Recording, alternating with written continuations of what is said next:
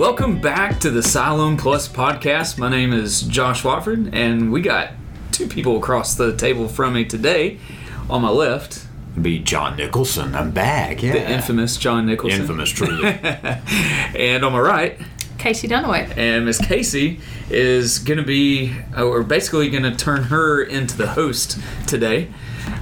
So I'm just introducing us, but we want to hand it over to Casey because Casey had an idea. So Casey, tell us about your idea and go ahead and set up the rest of the podcast for us. We are going to be interviewing our pastor today just to get a little bit of background on them and some odd questions and some theological questions and go from there. Odd questions sounds scary. We'll see. The theological questions could be scary, all depending on what they are. Yeah. Well, Casey always has some good ones. So they're not that deep. Yeah. All right. Well, you got 11 questions. So let's get going. So times two. Yeah, times two. We got to fly with this one. All right. Who wants to go first? John. Okay. So tell us a little about yourself. Oh gosh, really, please. I've been here 13 years almost now. Folks know a little bit about me, but happily married, 3 kids, 4 grandkids, 2 big dogs, pile of chickens, and some bees. I love to read. I love having my hands in the dirt, growing things, and certainly love the calling that God's placed on my life as a pastor. It's Don't jump the gun. Okay, don't jump the gun. All right. I don't want to answer questions I haven't been asked yet. That's good. That's good. But that's a little bit about me. Good idea. Yeah.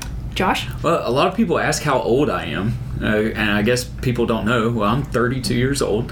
I was born in Dothan and moved here 9 years ago last month. Isn't that amazing? And was married almost 9 years ago, coming in September. To Rebecca, and then Judah is now 5 and Josiah is now 3, and they'll tell you that and make sure that you know that. They will. Yeah. We've just watched you grow up here, Josh. It really have. It's amazing. You know, from being a single bachelor fresh out of college to whatever I am today. A well-seasoned dad and husband. Yeah, now. something like that. And I hear they watched you go completely white. Yeah, pretty much. I had dark hair when they came around 10 years ago. So, it's your fault, Josh. That's what it is. There's the common denominator. That's this all along. It's Josh's fault. I show up and everything goes to pot. Excuse me, I'm recovering from some cold, so I may have some coughs in here. We'll be all right. So, Josh, what's your favorite TV show and why? Favorite TV show? Now you're getting me in trouble. Well, it's really a toss-up between The Office and Parks and Recreation. Right now I'm watching Frasier, though, going through that, and I'm laughing hysterically every single night at that. But yeah, probably the classics of The Office or Parks and Rec. You sound like Chad. Yeah. That's so funny. I'm sorry. That's I'm good. just kidding. Go ahead. What's your favorite TV show? Favorite TV show? You know, golly, there's just so many. I mean, I'm still a huge fan of MASH. I mean, this is all old school stuff. There's nothing modern out here that we do have white hair, so thank you. Yeah, go back to your corner. I mean, I couldn't tell you what a current TV show is. Maybe outside of an NCIS kind of thing that Vanessa tunes into from time to time. But I mean, for me, it's going to be things like MASH or Seinfeld. I'm still a huge Seinfeld fan. Those are great storylines, and even reaching further back than that, a generation before mine even would be the Mayberry things. Yeah, I still love those. So if I'm just looking for something to watch, those are some Gilligan's Island. Those are the kinds of things I'm looking for that I'm going to fall into. If you could write a book, what would it be about? Interesting. I've had one rattling around but the whole issue with time, Chronos versus Kairos. Chronos being the tick-tock time, how we're driven by schedule and all of that in our society. And the Bible almost doesn't deal with Chronos.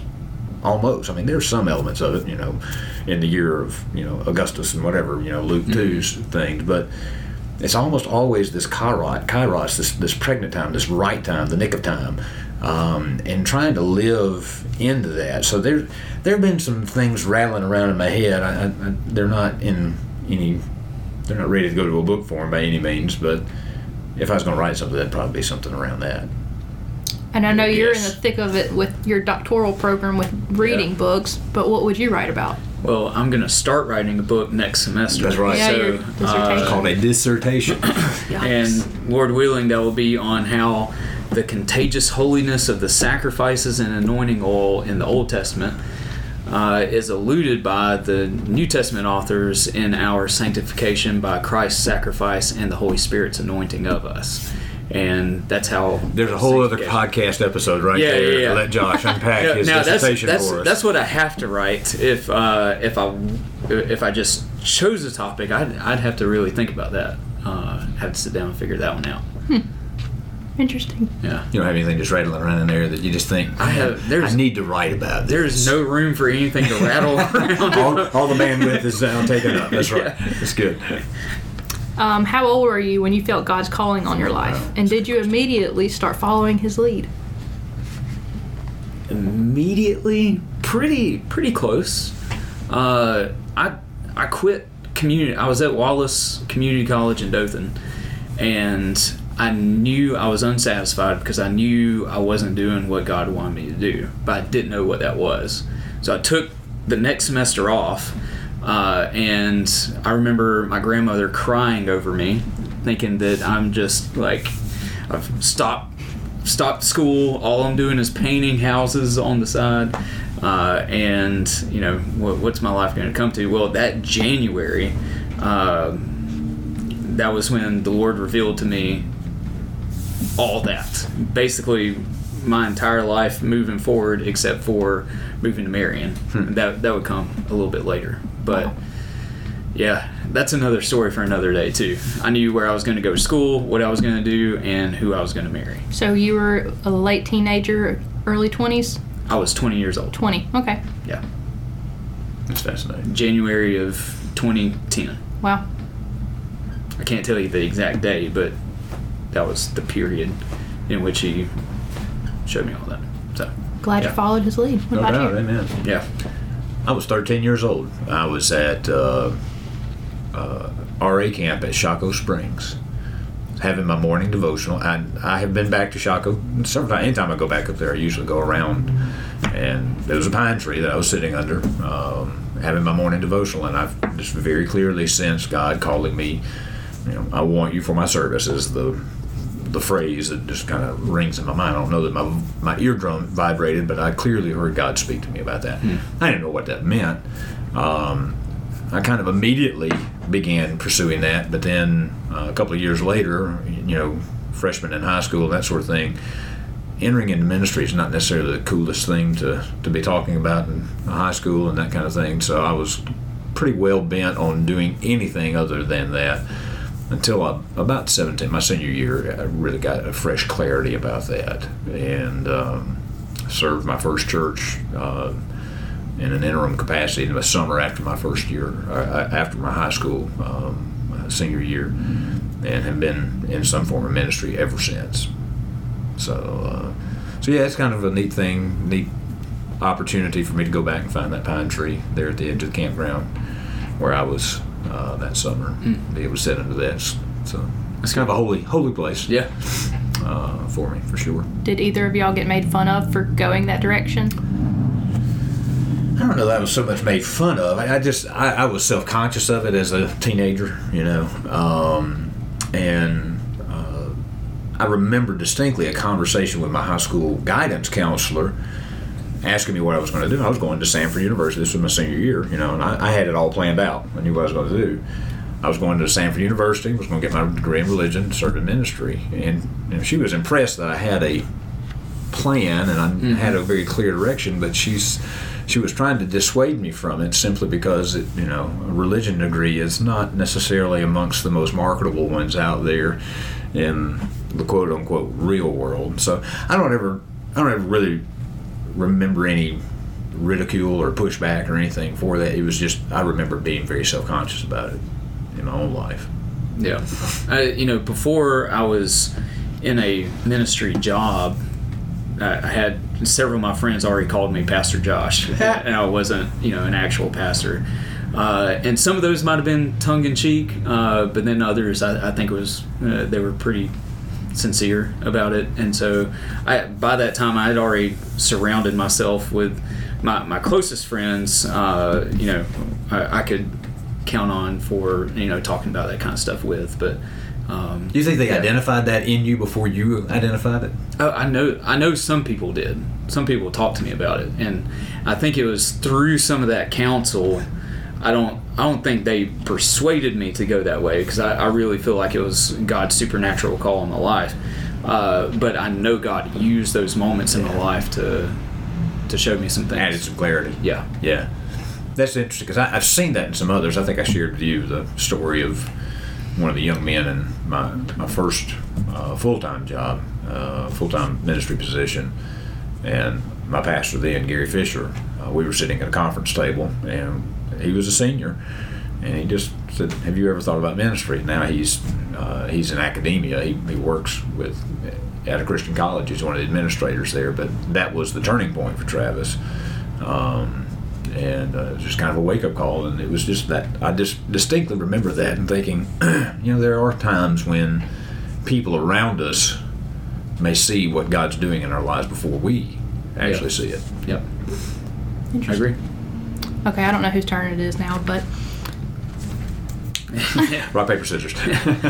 Or as Josh calls it, paper, rock, scissors. But anyway. That's a Dothan thing. All right, we'll start with you, Josh. Yeah. What do you wish your younger self knew about your profession? Whew. Oh, wow. Well, I'm glad you get to go first on that one. Well, yeah.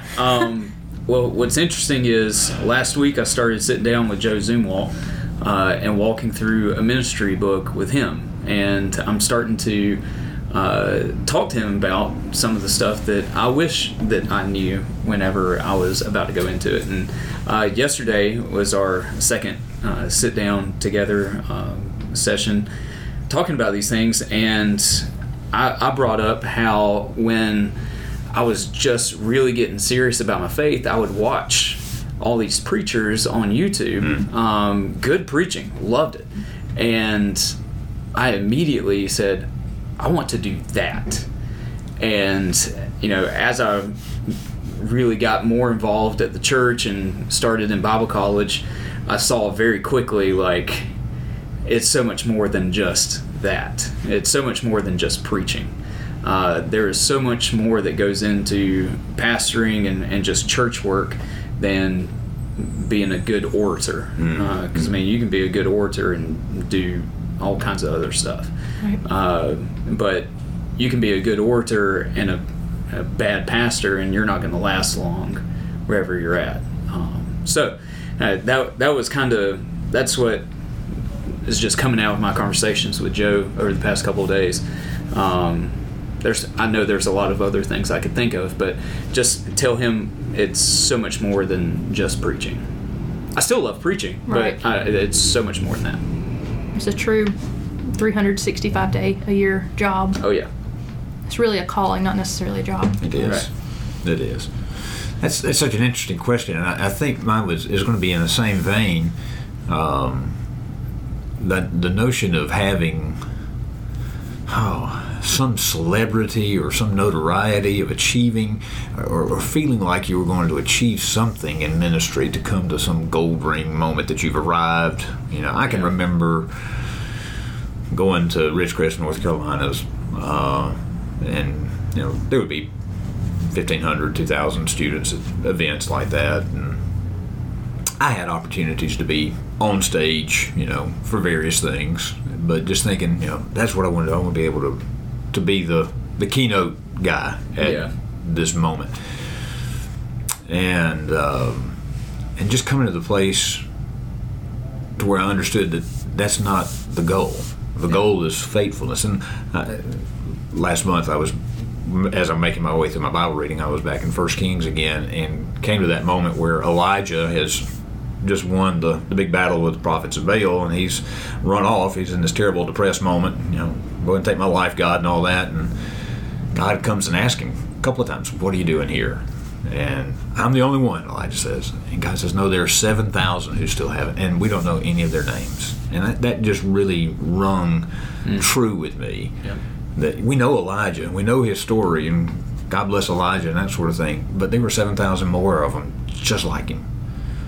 and to be, I think that's how to communicate that message. But to be content to be one of the 7,000 with no name, as far as the world's concerned. Yeah. But to be faithful before God, to serve in obscurity as far as the world's concerned, is a really good thing as far as God's concerned, because it's about Him and not about me. And that's the other side of that celebrity idea, is wanting to pat myself on the back, to have some other affirmation in my own life that I have personally arrived, rather than accepting God's affirmation that He's called me, He's faithful, He's going to accomplish what He wants to do in my life, and for me to be okay with that. Yeah, that's good. Is it harder or easier to do ministry post-COVID? Harder. Still hard. So we still haven't fully, come out of that in some ways. There are still people that are dealing with that in various ways, some in some very,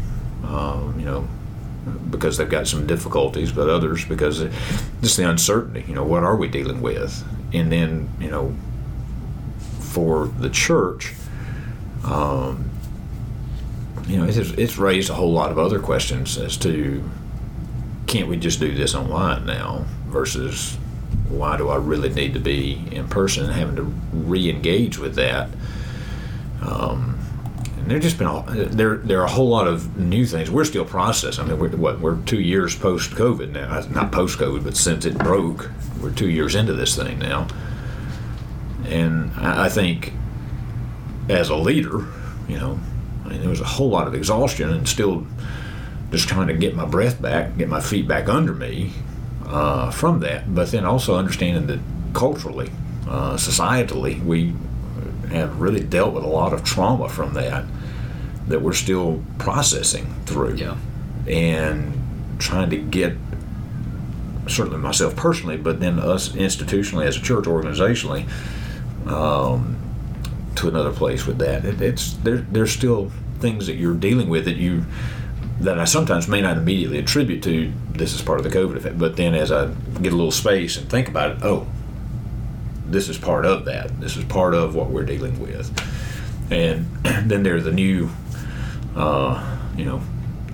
complaints is the wrong word, but the new criticisms of, and they're valid. We need to hear, about how our online presentation is, and how we're interacting in those virtual spaces. That's just added a whole other layer of ministry that may, to some extent was there, but it just was not there in a big way, in a way that was front and center. And it's so front and center now that we just have to deal with that. Whereas before it was there, but just wasn't a pressing concern all the time. So it's just added layers of things that weren't present before. I don't know how to add to that. That's pretty good. You're welcome. Well, we'll start with you now. Okay. How do you self-educate? I pay a lot of money. I was going to say, you're asking the PhD guy how you self-educate. That's great. That's a great question. Well, you had to have self-educated yourself before you started going through different layers of schooling to get to this route. So how'd you do it then? I did. You buy the books that the seminaries and stuff uses, and you read them. That's all I know to do. There were some things that David Platt did called Secret Church. Mm-hmm. And he would take a large topic like, who is God? Right. And he would have a 6-hour session on that. And I think I went through every single one of those. Did you really? Yeah. And he's still doing them today. I haven't went through those in some time, but I mean, as far as the first 10 or 12 of those that he did, because he would do 2 a year. Anyways, and so I'd go through those, and then I'd buy all these books that he's quoting, and I'd be reading through those. And that was before I even went to Baptist College of Florida down in Graceville. And so you would have things like that, and that's lower level. It's not seminary class. This is meant as a church training. And so I think that's those types of things are really good to get into. Now today, even today, when I have online classes, I find free courses online that are similar to the class I'm taking online, and I'll go through things like that.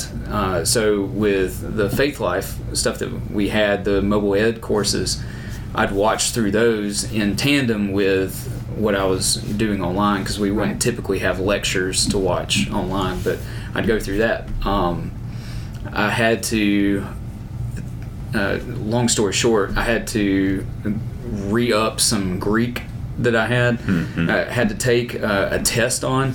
So what I did, I went and found a free online Greek course and printed everything off, tested myself like I was, actually sitting in the classroom and all that kind of stuff. And and that worked really well. So there are a ton of free resources out there, and there's more and more getting out there. And we can post some of those in the show notes or something like that. But and I think one big challenge with that is discerning what's sorting good. Out the good and the bad, or the good and not so good. What do you want to spend time on? Yeah. Because they're free, you're not spending money on it, but what are you wanting to spend your time on? And so, we can help out with anybody who's searching out for those types of things. With you, I would think it'd be a little different because you've been out of school for a little while. A long while. Longer. Remember, he's got gray hair. Yeah, thanks. White. That's right. Yeah, it is different, and I am not nearly as disciplined as Josh. I'll just say that on the front end. Even as a student, I never was a great student. I love learning, okay? But as far as me jumping through the hoops of getting all the papers and all the assignments in on time and all that sort of thing, that was just a little burdensome to me. So my self-education has been ongoing even from a young age, because I'm a prolific reader, still read all the time. And part of my education theologically and just personally in spirit, I'm a big fan of Eugene Peterson, as y'all know, and Peterson quotes a whole lot of people. And over the years, I have found myself with him and Calvin Miller as another formative influence in my life from just things I'd read. I would pick up authors that they would quote, and I'd go find those things. And one of the formative books, and I've shared this with Josh and a lot of other ministers, is The Minister is Shepherd by Charles Jefferson. It's a series of lectures that was given in 1919, and it is as relevant today as it was 100 years ago. Yep. And I found that, I think Peterson is the one that mentions it at some point in one of his books. But so that has really been a kind of a pathway. And then just talking with others, one of my typical questions I will ask of people is, what are you reading? And I just love to hear what other people are interacting with. And one of the great surprises of my life, he was a pastor in Shelby County. Allen was his name. He's passed on, but I was at a state event with him one time, and I asked him that question, and it kind of stopped him, and he shared with me 2 or 3 things, and about a week and a half later, I got those books in the mail from him. And that was really a tremendous blessing for me, because as I've shared with other folks, reading is a way that I can have an extended conversation with other people, because we're reading the same things, and we can begin to have some additional conversation around some of those ideas. So, and it's my reading is not limited to strictly theology. I do try to keep some theological things in the mix, but I have come to the place where I'm reading more poetry. I'm reading a lot of fiction. Some that's just pure escapist, kind of stuff. King Solomon's Mind with Alan Quatermain stories from the 1800s, and just fun stuff just to kind of be out. But also some things that are really thought-provoking. Wendell Berry has been a late favorite in the last 5 years. I've read everything I can get hold of from him. So it's just those kinds of things, and it's interesting how it all gets shaped together to help form additional thoughts and additional ways of thinking and seeing what's going on in the world. What would you recommend to someone who believes God is calling them to step into ministry? Say yes. I don't know how to get around that. That trip to Tarshish is not a whole lot of fun per Jonah. But Yeah, I'd say yes. It's certainly seek some counsel. Talk to others who've been down that path, and let's flesh that out. I mean, because there's a crying need for people to respond to that call. And I think that's an area in the life of our churches that, and here at Siloam, we're blessed. It was so nice Wednesday night having Audra Kennedy back with us, and she was just talking about her time here 10 years ago now, but how formative that was in her own life, and things that we wouldn't recognize, we wouldn't have known had she not come back and told us how that was. But we've got to, I think, as a church writ large, not just Siloam, but the other churches as well, have got to talk a little bit more about that, because we're at a near crisis point. Was talking about it again this week, that I'm the young guy in our association, and this part of our association, no longer the West Central, but in the Cahaba, and I mean, so there are 8 or 10 churches right here within 10-15 minutes of us that are going to need pastoral leadership, and who's going to step up and do that? Who's going to be willing to come in, and going back to an earlier question, to serve in obscurity, because Ephesus Baptist Church is not on anybody's radar of places. That's a plum, but it is. It's the bride of Christ, and needs to be recognized as such, and it's worthy. So I don't know. That's so I'd say yes. That's my response to that. That's your response.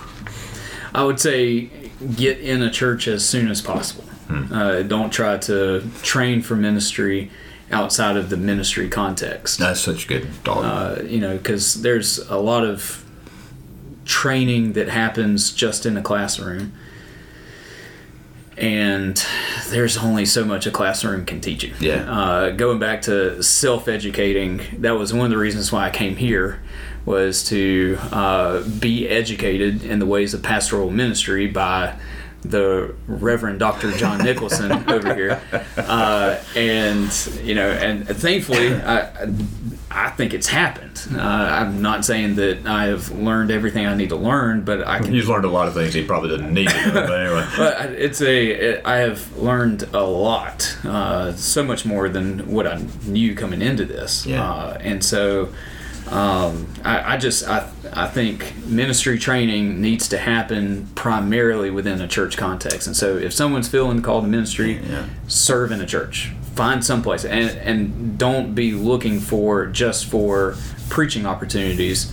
Where does the church need service at, and plug in there. Yeah, that's so good. And I can reach back into when I was first stepping into seminary, I did it via extension, which was not my plan. I planned to go to campus and do the 3-year thing and that sort of thing.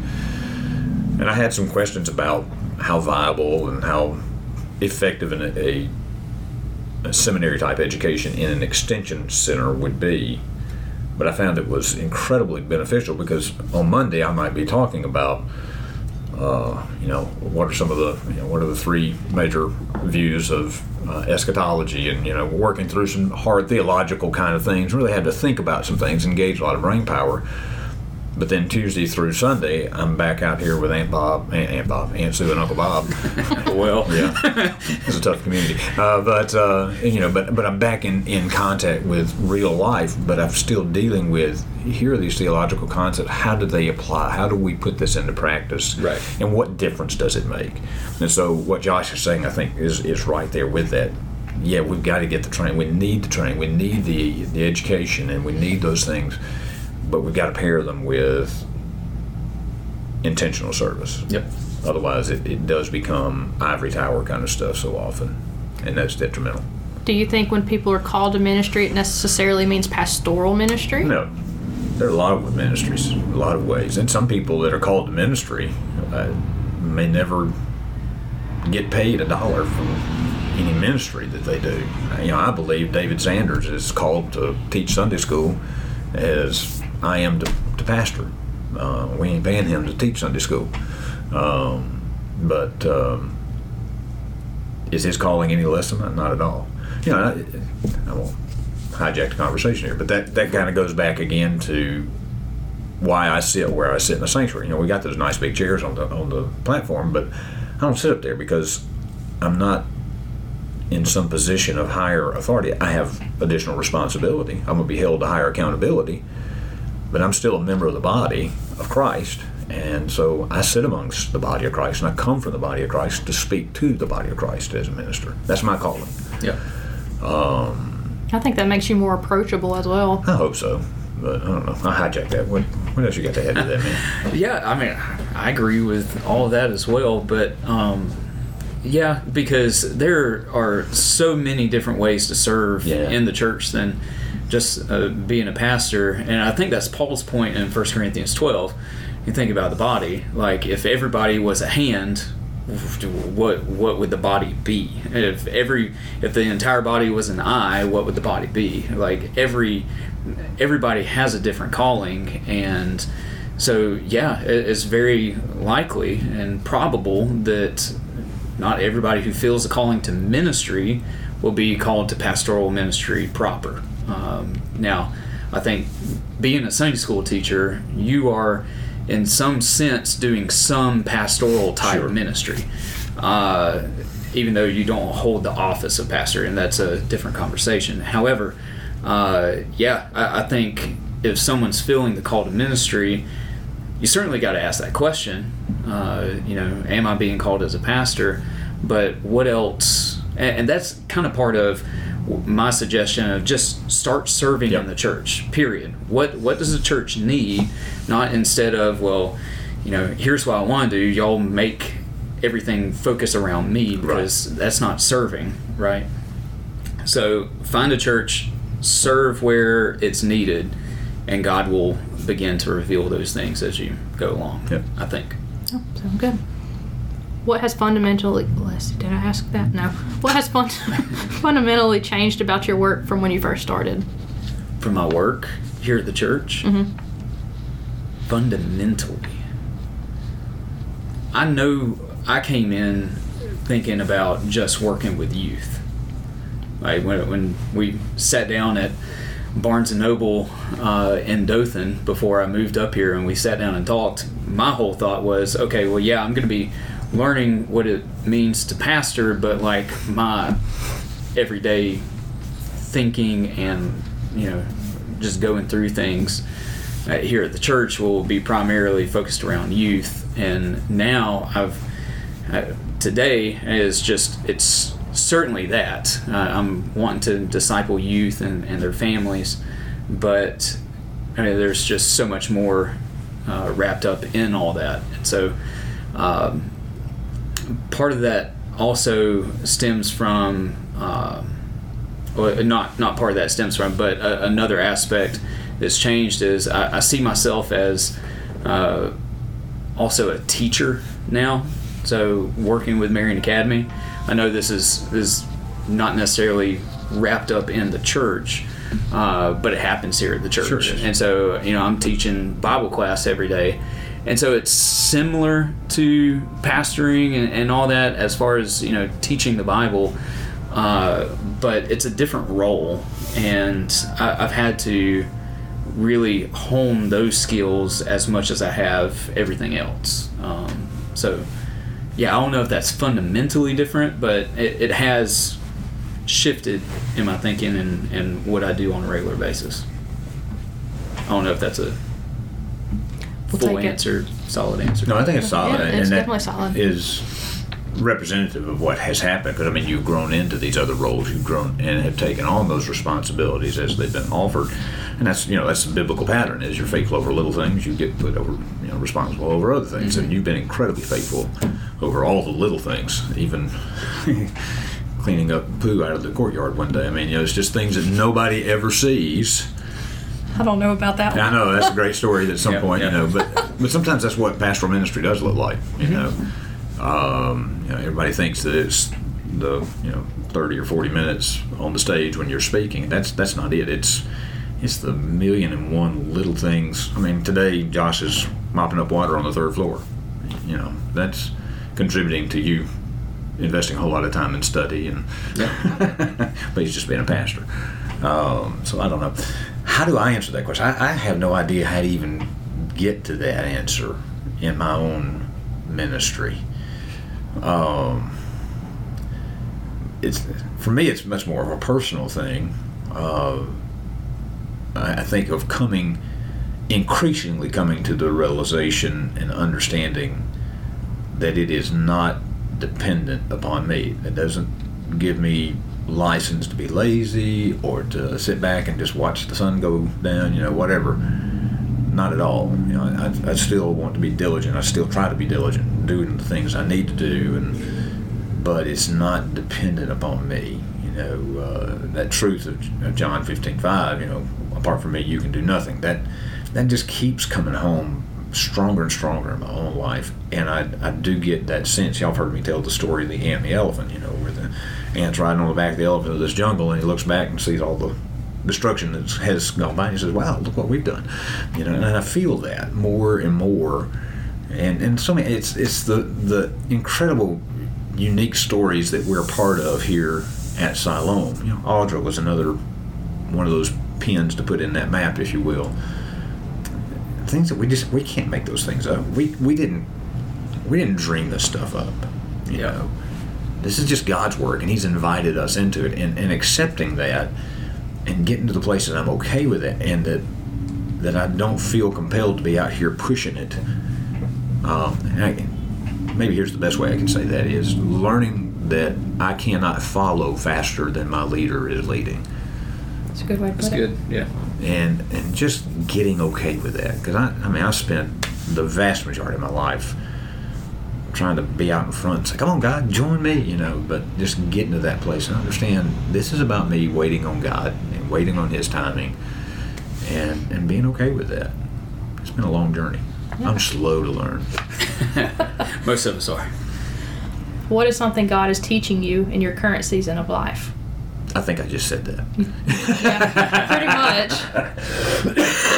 Excuse me. I think that would be a big piece of that, and but also teaching me that there's still so much more for me to learn. And that's the wonderful thing, is that you don't get to you don't read the Bible and say, "Okay, I finished that one, I can stick it on the shelf, I'm done." And no, it's this continued engagement with this living God who's making Himself known, and He keeps showing me more of who He is, and that makes me go back and reevaluate. Well, this is what I thought. Well, how do I fit? Okay, yeah, I see how that works now. And so it's just this constant learning thing, and I just it's a joy. It is a joy. Lala's Jesus Storybook Bible. When you get to the end of it, it says this story doesn't end with the end, and you flip the page and it says to be continued, because Jesus is coming back. That's good. Yeah. I feel like that's a good way to look at it. I like that. That's good. Mine's a little less profound than that. You don't have enough gray hair yet to be profound. Mine is just how to be a good husband, how to be a good father, how to be a good church member, how to be a good pastor, how to be a good student, how to be a good citizen, how to be you get where I'm going. Like I'm trying to learn how to be successful in the biblical sense of the word, in everything that God has given me. How to be a good steward, I guess, would be a better That's the word. Biblical term for that. How to be a good steward of, just everything God's given me. And that's a hard one to learn. It's a hard one to learn. It's the one that you're always learning. Yeah. Because that's one of the other things. It's never ending. It's always going to be something different. Yep. But that's in this season of life, I'm feeling the weight of the responsibility that I have, and I don't want my master to come back and say, "You foolish servant," and not have anything to offer him. So, yeah. Wow. Yeah, that's parable of the talents gets me every time. Yeah. No doubt. Okay. Anyways, yeah, that's it. Well, our last question, and the reason we saved this is for the end, is for a reason. First of all, it's Friday. Second of all, what sounds fun to you? What sounds fun to me? Yeah. Dropping a line in the water and going fishing. Look out! All right. That's where I unwind. my reel and myself. So yeah, Pulling that bird's nest out. yeah, That's right. yeah. Even though I've lost my favorite lure, I gotta go buy a new one. But What's your favorite lure? It's just a little 4-inch Rapala. Okay. Anyways. You don't strike me as the fisherman. Yeah, I'm not a huge outdoorsman, even though like I want to be. I want to be that guy, but when I get outside, I'm like, can we go back inside? It's warmer inside. It's hot outside. or it's cooler inside, or whatever season it is. But fishing, I will do. Yeah, that's the most outdoorsy thing that I typically do. That's fun. Yeah, That's good. that sounds fun. Yeah. What sounds fun to you? What sounds fun to me? There are all kinds of things that sound fun to me. The sound of fishing is a fun one. Right now, our living room, we were having this conversation the other night. We've moved all the furniture out of the living room, and we have this huge inflatable that Vanessa has bought for the grandkids. And that's what's in our living room, just because it's this season that's generally wet and cold and that sort of thing.